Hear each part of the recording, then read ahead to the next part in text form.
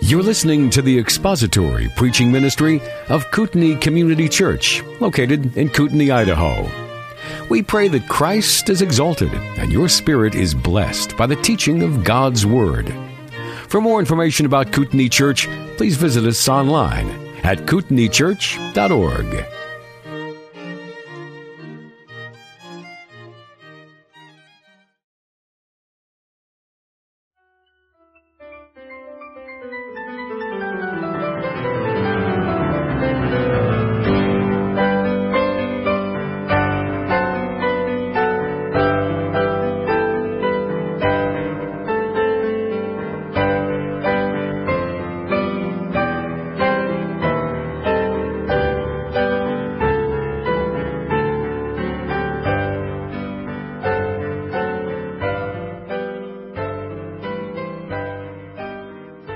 Beginning of verse 21, greet every saint in Christ Jesus. The brethren who are with me greet you. All the saints greet you, especially those of Caesar's household. The grace of the Lord Jesus Christ be with your spirit. This last week I was driving with my oldest daughter, Taryn, and she said, Daddy, what are you going to preach on this Sunday? I said, well, we're finishing up the book of Philippians. And she said, didn't you finish the book of Philippians last week?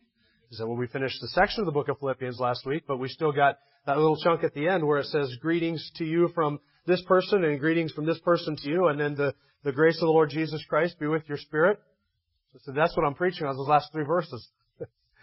And she was really quiet, and she said, how are you going to get a message out of that? I said, I don't know. And I'm here to tell you, I still don't know. We'll see what happens. Admittedly, with the verses that I just read to you, not the most preachable verses in your New Testament, are they? But they're still in your New Testament. So we do want to dive in and see what the Spirit of God might teach us, even from these greetings that Paul gives and the grace that he wishes to their spirit. Probably not going to be one of those messages that changes your life forever, that you're going to remember months or even years from now as a highlight. It's not going to be one of the most requested CDs that we've ever produced as a church. But it is still the New Testament book of Philippians and still a passage that by the Spirit of God is there for us. And so we're going to do two things today. We're going to look at those verses, 21, 22, and 23, and then we're going to do what I try and do toward the end or at the end of every book that we preach through here, and that is to step back and sort of take a flyby of the whole book of Philippians and sort of glance one more time at this book as a whole. Because doing a Bible study, preaching through a book, studying the Bible is much like putting together a puzzle. Now, I hate puzzles. I've done puzzles, but I hate them. I hate puzzles for the same reason that I hate golf. Because when I'm done with them, my eyes are about ready to explode. I got blood pouring out my ears. I'm about 3 heartbeats away from having a stroke. And I want to take a 9-iron and bend it around the neck of the first person that says a crossword to me in any way whatsoever. Puzzles do the same thing to me. They frustrate me just that way. But even though I hate doing puzzles, I do love studying the Scriptures. And I do love studying the Bible. But it's like putting together a puzzle in this way. When you begin a puzzle, the first thing that you do is you dump all of those pieces out on the table and you take a look at the picture itself of what you're going to be putting together. And you kind of get an idea of how all of this is going to go together and where all the different things are. And you get an idea of what this picture is going to look like when you're all done. Then you dive in and you begin to look at all of the individual pieces and you start to put them together and analyze them and observe them and see where they fit in the overall puzzle. You begin to sort of sort that out. And every once in a while you look back over at the picture, the main picture, to kind of get an idea of where you're going again. And then when you're all done with the puzzle, you step back and you look at the finished product one more time with a sense of satisfaction. Or frustration if you're me, saying to yourself, there's 10 hours of my life I'll never get back again. But you look at it with a sense of probably satisfaction. We're going to do the same thing with the book of the Bible. When we started Philippians, we sort of stepped back and I gave you an overview of the whole book. I gave you an outline, sort of a skeleton outline of the book of Philippians. And then we dove in and we've looked at the individual pieces, verse by verse, sometimes word by word. And every once in a while we've stepped back and I've reminded you of the overarching theme and the overarching structure of the book of Philippians. And now, having dealt with these last final pieces in the book of Philippians, we're going to step back and we're going to do sort of a flyby and catch the whole book again in sort of a jet tour through the book of Philippians, as it were. This morning, if you were in adult Sunday school class, we took a jet tour through the book of Acts. Now you get a jet tour through the book of Philippians. So let's dive into the text of Philippians, these 3 verses. Oh, before we begin, let me ask you a question, just out of curiosity. How many of you have shown up here for the first time and started attending Kootenai Community Church since we started the book of Philippians? Will you raise your hand? In other words, you have no recollection at all since the book of Acts. Raise it high. There's a couple people. Okay, so for your benefit, we're going to go through the whole... Now there's 3 people, 4 people. A couple shy people didn't want to really raise their hand. Okay, we're going to do a jet tour through the book of Philippians at the end for that reason. We're going to notice in verses 21 and 22 the greetings to the saints, and then in verse 23 the grace of the Savior. So with your Bible open to the book of Philippians, chapter 4, verse 21, greet every saint in Christ Jesus. The brethren who are with me greet you. All the saints greet you, especially those of Caesar's household. Greet all the saints who are in Christ Jesus. Now this is a very sort of standard way for the Apostle Paul to end a letter. There is something unique here, even though he's doing something that he does in all of his other epistles, and that is to wrap up the epistle with greetings. You notice as you read your New Testament letters, Galatians, Ephesians, Philippians, Colossians, Thessalonians, 1 and 2 Timothy, they're kind of different than how we write our letters today. Today we write our letters by greeting people at the beginning. Hey, how are you doing? Hoping things are going well. Say hi to so-and-so for me. And then we end the letter with our signature. New Testament books are just the opposite. In Paul's day, they began with their signature, the beginning of the book. Paul, an apostle of Jesus Christ by the will of God, to the saints who are in such and such a church, or such and such a location or city. And then at the end of the book, they reserve all of the personal greetings.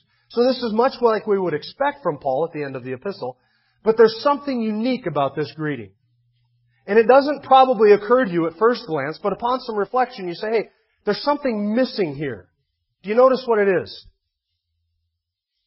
There's something missing.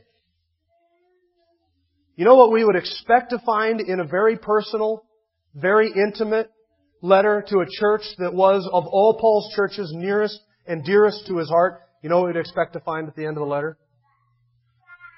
Greet so-and-so and so-and-so and all the saints of such and such's house. And remember, turn over to Romans 16. You know what you get?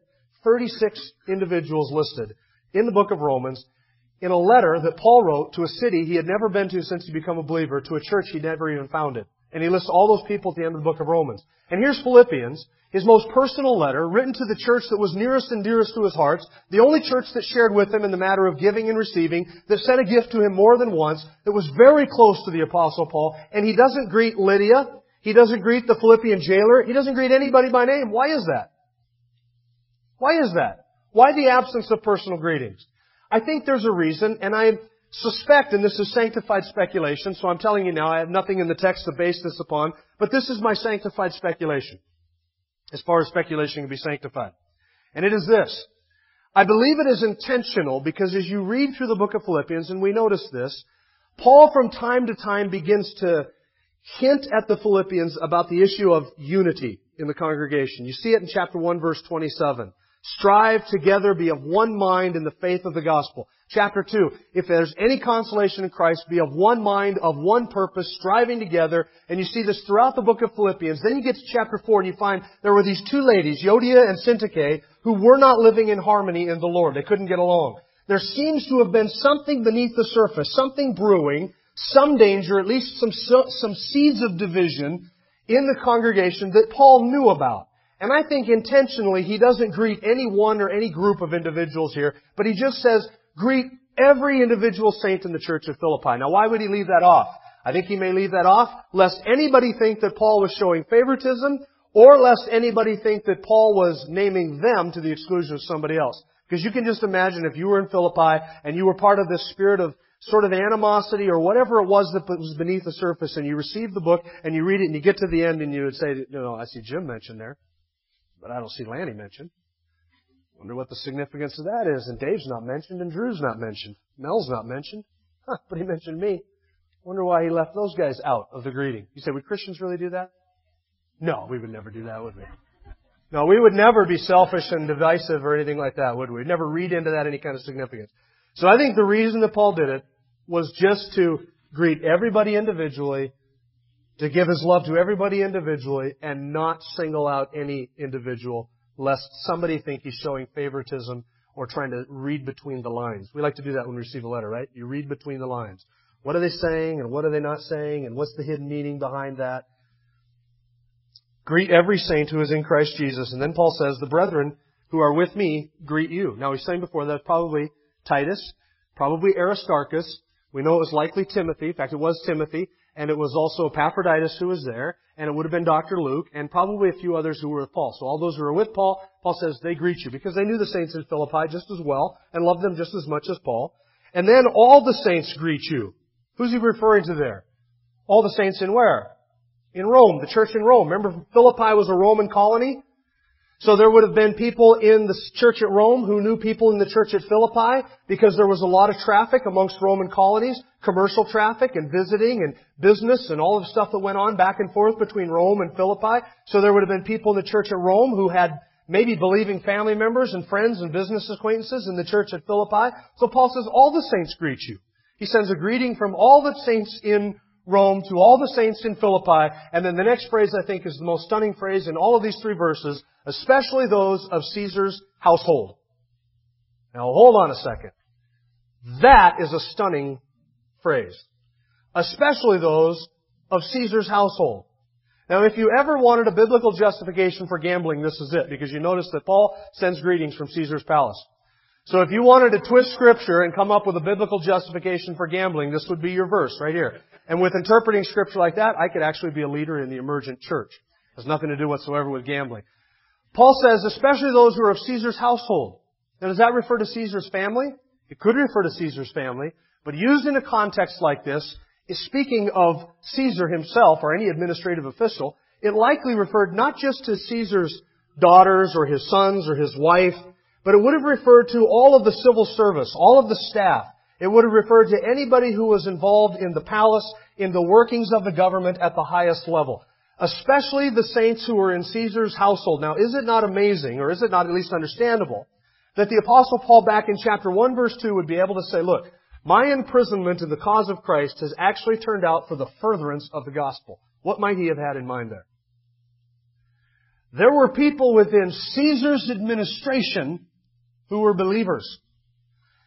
Maybe his butler, his chef, his maid, maybe people in his family, maybe chief cabinet officials or the equivalent of that, his civil servants, people who were involved in running the government. Some of them had become believers. The Caesar at the time was Nero. Remember who Nero was? Nero was the emperor who eventually lit fire to Rome and watched Rome burn while he fiddled and had a party. And why did he burn down Rome? For the express purpose of being able to build it all back up according to his own design. And after he burned Rome, he blamed it on the Christians. And in 64 AD, just a couple years after Philippians was written, he launched the first government-sponsored persecution of the Christian church.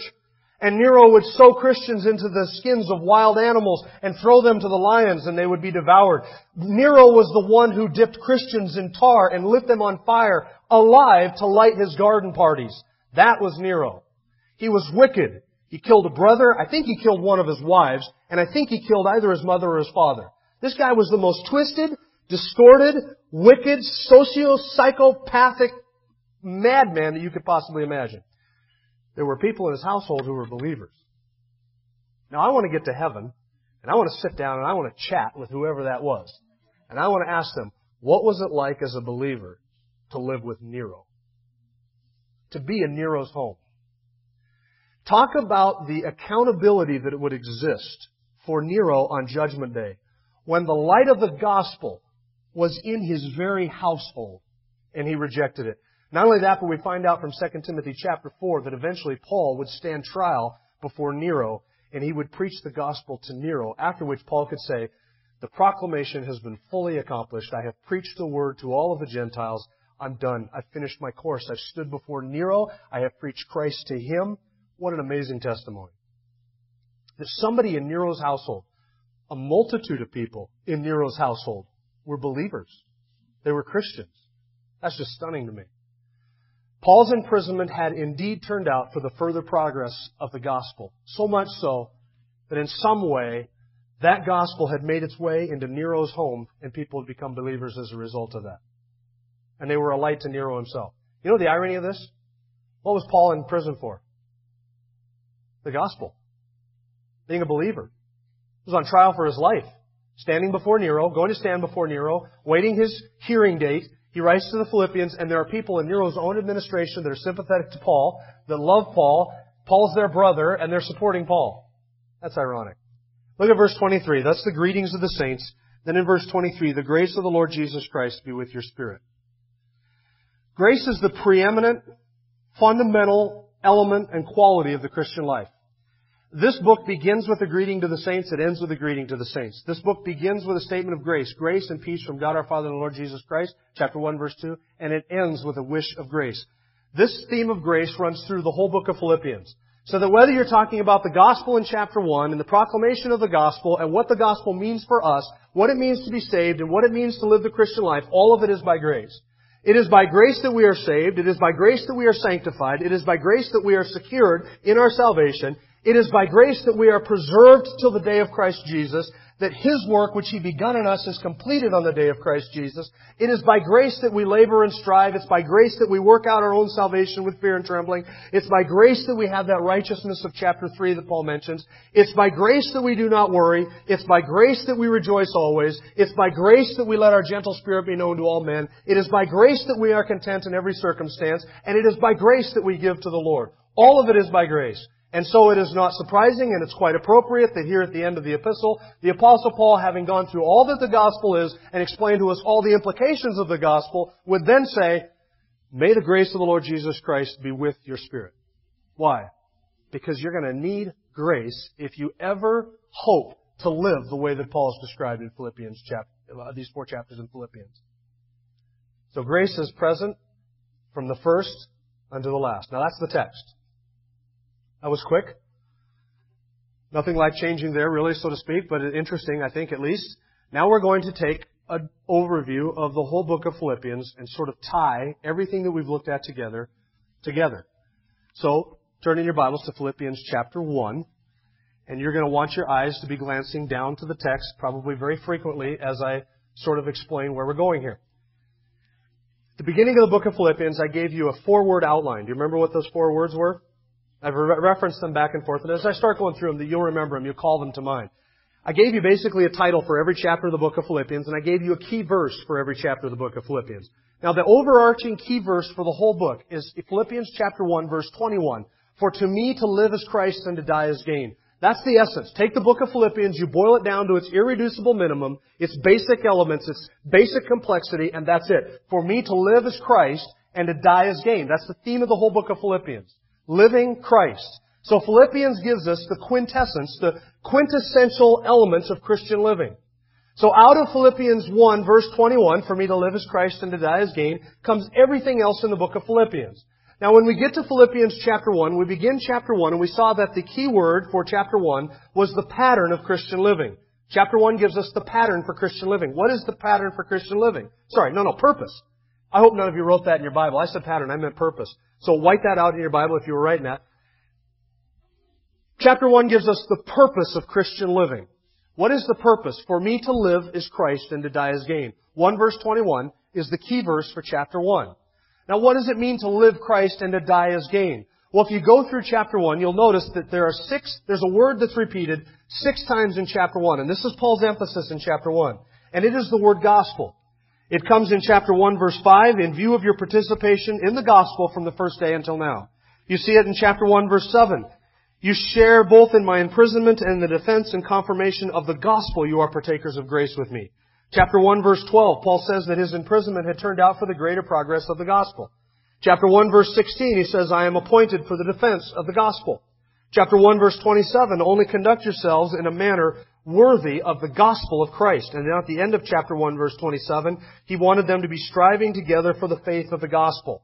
6 times he mentions gospel in chapter 1. Why? Because chapter 1 is all about the gospel. What does it mean to live Christ and to die gain? It means you understand, you appropriate, you love, you defend, you preach, you live for the gospel. And if Christ is everything to you so that living is Him, then the gospel will be everything to you. And you can't separate the gospel from Christ. If Christ is everything, the gospel is everything. So Paul's consuming passion in chapter 1 is the gospel, because for him to live was Christ and to die is gain. That's the purpose of Christian living. What is the purpose of Christian living? It's Christ. To live Christ. And if you live Christ, you'll love the gospel, defend the gospel, share the gospel, preach the gospel, everything around the gospel. That's the purpose of Christian living. And by the way, you don't need to spend 40 days figuring that out. I just gave it to you in a little over 40 seconds, and you can save $14.95. Don't have to buy the book. You're welcome. Chapter 2 is the pattern of Christian living. Chapter 1 is the purpose of Christian living, which is Christ. Chapter 2 is the pattern for Christian living. Now, if Christ is my life, and if I am consumed by the gospel, and I love the gospel and preach the gospel, then in living the gospel, what will that look like? Well, if Christ is my life, and for me to live as Him, then in chapter 2 I find out that He is also the pattern after which I live. And the key verse of chapter 2 is verse 5. Have this attitude or mindset as it were, this way of thinking, in yourselves, which was also in Christ Jesus. How did Christ think? Paul goes on to describe that. He who existed in the form, in the appearance, in the very nature of God, did not consider that as something to be held on to at all costs. But instead He laid that aside and emptied Himself, and He stepped down here out of the comforts and the conveniences and the glories of heaven, and He took upon Himself human flesh. He came in the likeness of men and in the likeness of sinful man as a servant, and He died in the place of men, and He suffered the most humiliating, the most painful, the most excruciating death imaginable, even death on a cross. That type of humility. That's Christ-like thinking. And He did that for us. And because His selflessness and His humility so pleased the Father, God has exalted Him to the highest place and given Him a name which is above every name, so that at the name of Jesus every knee will bow, of those who are in heaven and those who are on earth. We're down to verse 11 now of chapter 2. That humility which is in Christ, which should manifest itself in those for whom to live as Christ and to die as gain, will manifest itself in a living for other people and others-centeredness, just like Jesus had. That was His mindset. But Paul then goes on to say that there were three other patterns that he gave us. He gives us 3 examples of actual men who lived just like Jesus did and followed that pattern for Christian living. The first was Himself, down in verse 17 of chapter 2. He says, I am willing to be poured out as a drink offering upon the sacrifice and service of your faith. Whatever it is, my life is just something to be poured out for you. I'm happy to do it. I will rejoice in it. It brings me great joy to be able to do that. Paul was an other-centered man. Then the second person who followed that pattern for Christian living was Timothy. We see that in verse 20 of chapter 2. 23, 22, somewhere. Look in there. You'll see the word Timothy. Timothy was a man who Paul says he will be concerned genuinely for not just his own interest, but for your interest. Everybody else I know is consumed by their own interest, but not Timothy. He will be genuinely concerned for you. He has that mind of Christ. He will go to you, He will serve you, and He won't care about Himself. That's Christ-likeness. That's what it means to live Christ and to die being gain. Then he gives us a third example, and the third example was Epaphroditus, down in verse 25. He sent Epaphroditus, who when Epaphroditus came to Paul, he fell sick almost to the point of death, and yet he persevered and he kept on. He was faithful, wanting to finish the service that the Philippians had sent him from Philippi to Rome to accomplish for Paul. And Paul says when he became sick, he was sick almost to the point of death, but God had mercy on him, and Epaphroditus was worried because you had heard that he was sick. Talk about selfless, sacrificial living. On the verge of death, and Epaphroditus was concerned was that somebody might be worried about him. And so he was worried that they would be worried about him. That's other-centered living. And so men like Paul, men like Timothy, men like Epaphroditus, verse 29 and 30, should be held in high regard. Then you get to chapter 3. So chapter 1 is the purpose of Christian living, which is Christ. For me to live as Christ and to die as gain. Chapter 2 is the pattern for Christian living. And who's the pattern for Christian living? Christ. Have this mind in you, which was also in Christ Jesus. Then we get to chapter 3, and we find chapter 3 gives to us the prize of Christian living, and that's chapter 3, verse 14. I press on toward the goal for the prize of the upward call of God in Christ Jesus. Now, if you're going to live Christ and to die as gain, then you have to understand, as Paul gives us in chapter 3, you have to cast off of yourselves all hope, all faith, all confidence in any form of human righteousness. Chapter 3, if there was anybody who had human accolades that they could stand before God and boast of, it was Paul. A Hebrew of Hebrew, a Pharisee of Pharisees, pure Jewish blood of the tribe of Benjamin, faultless when it came to all of the external keeping of all the requirements of the law. He even persecuted the church. He was so zealous for his ancestral traditions. But all of those things that Paul thought were gain, he said, I came to understand they were lost. They were rubbish. They were dung. And so in order to gain Christ, you have to turn your back on all attempts at self-righteousness, because you need to be righteous in order to stand in the presence of God. And Paul says I can have righteousness one of two ways. I can either be righteous in myself and all my own deeds, or I can be righteous in the merits of another. And I will not be righteous in my own deeds because all of this is dung and it's rubbish, it's waste, it's useless. So I turn my back on all of that in order that I might have the prize, which is the righteousness of God in Jesus Christ, not on the basis of the law, not on the basis of human works, not on the basis of good deeds, but in faith and faith alone. So Paul then has that righteousness, and he says, I press on toward that goal, which is the prize. And what is the prize? It's Christ. It's His righteousness. Not that we press on to gain His righteousness by doing anything, but being found righteous, being righteous by declaration from God, we press on and we receive the prize. And the prize of Christian living is Christ. And so having been made righteous, then we get to the end of chapter 3, and Paul says, stay away from those sensual people, those dogs, those licentious people whose fixation is on this world, whose God is their belly, who glory in earthly shame. Paul says, our citizenship is in heaven, from which we eagerly wait a Savior, the Lord Jesus Christ, who will transform the body of this humble state into conformity to the body of His glory. Then we get to chapter 4.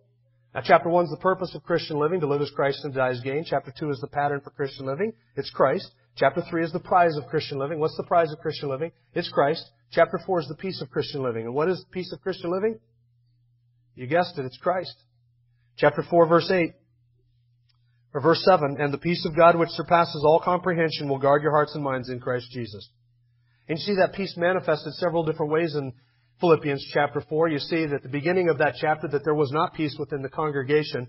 There needs to be peace between people. Chapter 4, verses 1 and 2. Euodia and Syntyche couldn't live in harmony in the Lord. Paul says you need to live in harmony in the Lord. You need to get past your differences. Then you get on further down, and that peace of Christ which dwells in us, which we have as a result of being declared righteous, that peace will manifest itself in certain ways. We will rejoice always in all things. We'll let our gentle spirit be known to all men. Verse 5. We'll worry about nothing. We'll pray about everything. Verse 6. And when we do that, and when we use our mind rightly, the God of peace will be with us, and the peace of God will be in us, and that peace of God is Jesus Christ. And when you have that peace of God, which comes as a result of faith and Christ living in you, then you will be content in every situation, whether you have much or whether you have little, whether you live in prosperity, whether you live in want. You will be content in every situation. You will not worry about God's supply for your needs when you give to Him graciously, because God will supply all of our needs according to His riches and glory in Christ Jesus, because the grace of our God is with us.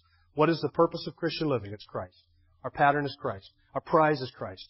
And our peace is Christ. Christ is all over this book from beginning to end. He's the central character of the book of Philippians. He's mentioned over 70 times in these 4 chapters, by name or by pronoun. It's all about Christ. He's the central theme. He's the central character. Who He is, what He has done, accomplished for us, and the implications of that are all laid out in this marvelous book of Philippians. It's Jesus Christ from beginning to end, because for us to live as Christ and to die as gain, if He is our purpose, He is our pattern, He is our prize, and He is our peace. That's the book of Philippians. That's all I got. That's the end of Philippians. That's the end of what I have to offer you. So we're going to close in prayer and be dismissed. Our Father, we are grateful to You for Jesus Christ and what He has done. Thank You for this marvelous book. How deficient would be our understanding and our sanctification without it. We thank You that the Spirit of God has written it and preserved it for us, and that we can learn so much about Jesus Christ in it. Thank You for Your Word. Again, we pray that You would sanctify us by Your truth, that You would be honored here amongst us, that You would be glorified, that You would be pleased to burn into our hearts and into our minds all that Christ is and all that He has done. May He be truly our purpose for living, our pattern after which we live, the prize that we seek, and the peace by which we live. We bow before You for this end and give You praise in Jesus' name. Amen.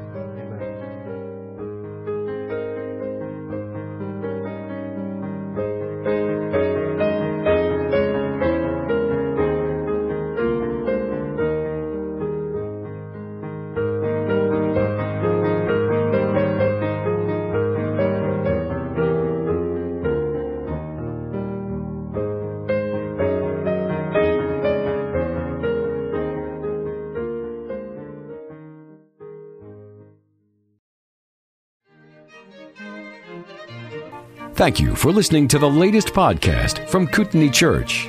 If you'd like to learn more about Kootenai Church or to donate to our church ministry, you can do so online by visiting kootenaichurch.org. We hope you enjoyed this podcast and pray you'll join us again next time. Once again, thank you for listening.